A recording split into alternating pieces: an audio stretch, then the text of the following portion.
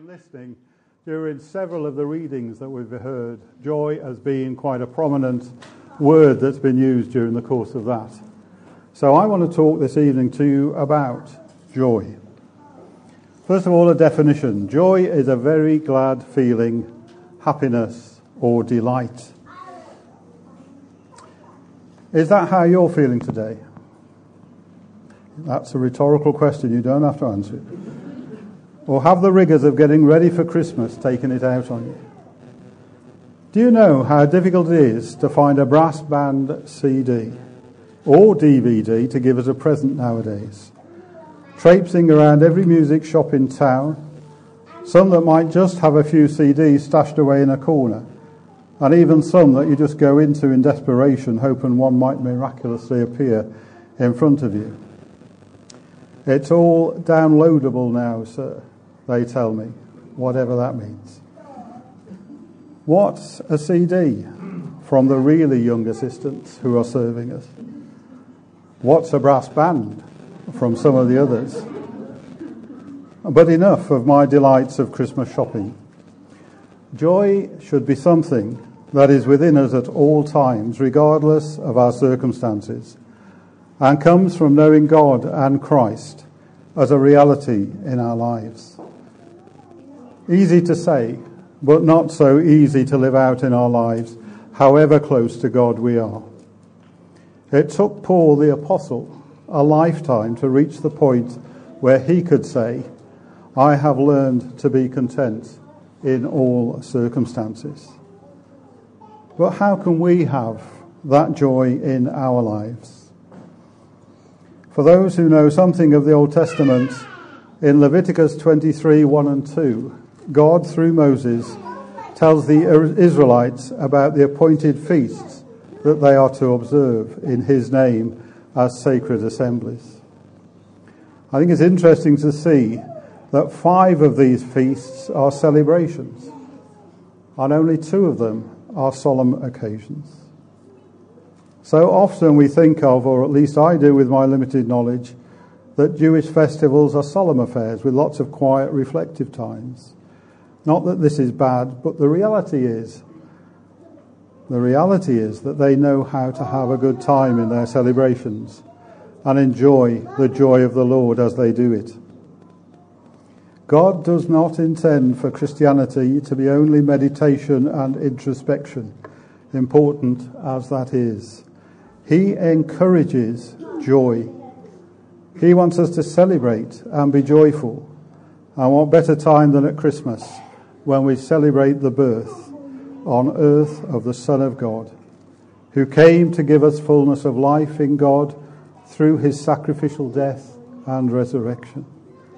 A baby born to change the course of history and the world, and most importantly, the hearts and minds of people, to bring them a hope and a promise of life eternal with their Heavenly Father. Serious reflection and confession of sin are indeed essential elements of the Christian life, but these should be balanced by celebrating who God is and what he has done for his people. King David found the secret of joy. In Psalm 16, verses 8 and 9, he tells us, I am always thinking of the Lord, and because he is so near, I never need to stumble or fall. Heart, body, and soul are filled with joy. That's not to say David's life suddenly became trouble-free. Quite the reverse, as we read in the stories of the Old Testament. But true joy is far deeper than happiness. We can feel joy in spite of our deepest troubles. Happiness is temporary because it is based on external circumstances to achieve it.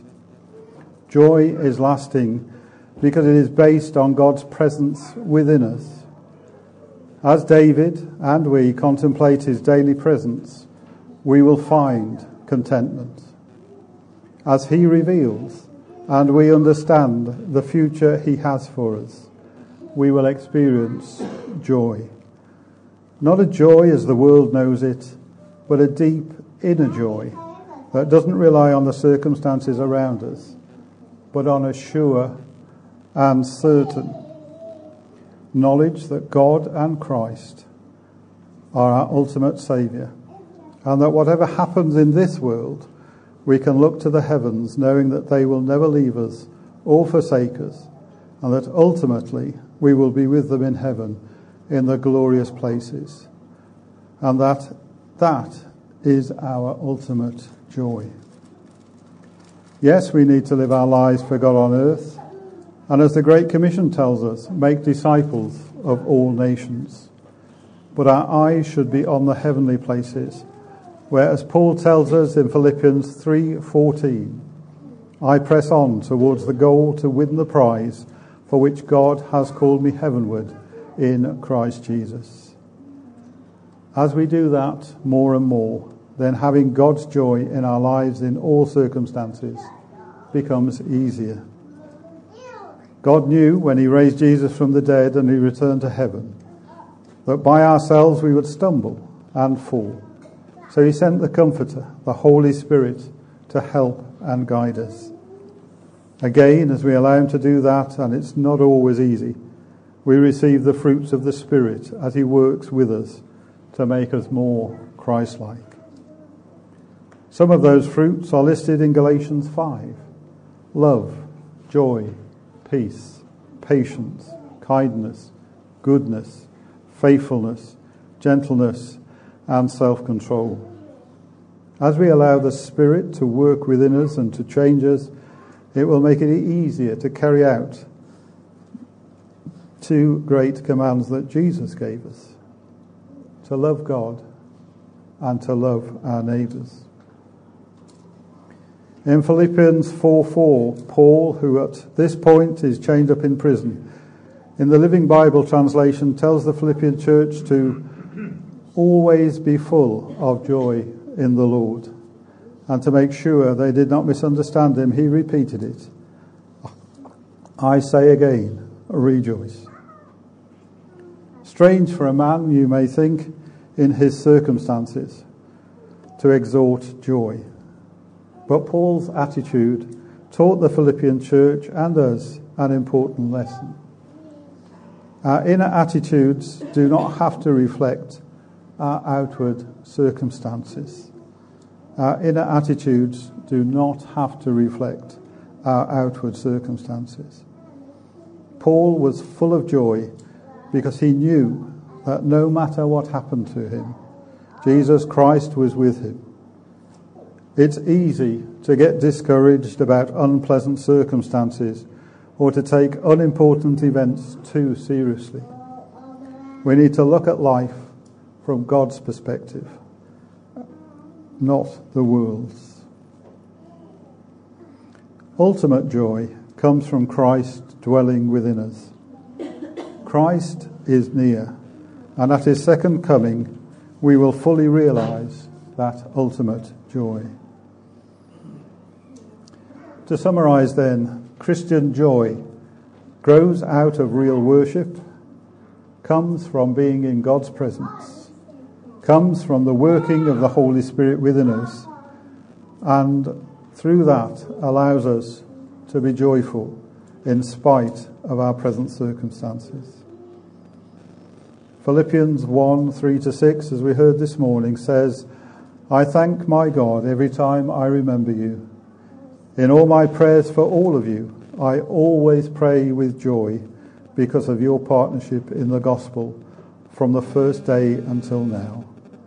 Being confident of this, that he who began a good work in you will carry it on to completion until the day of Christ Jesus. As we celebrate the birth of Jesus Christ in that lowly stable in Bethlehem, let's try and imagine the enormity of the task before him, that it wasn't always easy, and that he suffered on our behalf in order to restore our relationship with God the Father. But through it all, he had the joy of the Lord in his heart, even in the darkest moments. As Psalm 23:4 tells us, Even though I walk through the valley of the shadow of death, I will fear no evil, for you are with me. Your rod and your staff, they comfort me.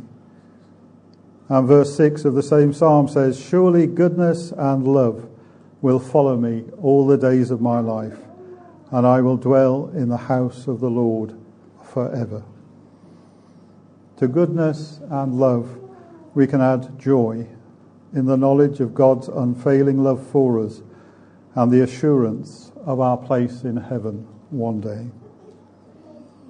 Let's celebrate Jesus' birth, knowing that he will never leave us or forsake us, and that we can have God's joy in our hearts in all circumstances, and because our ultimate destination is heaven. Amen.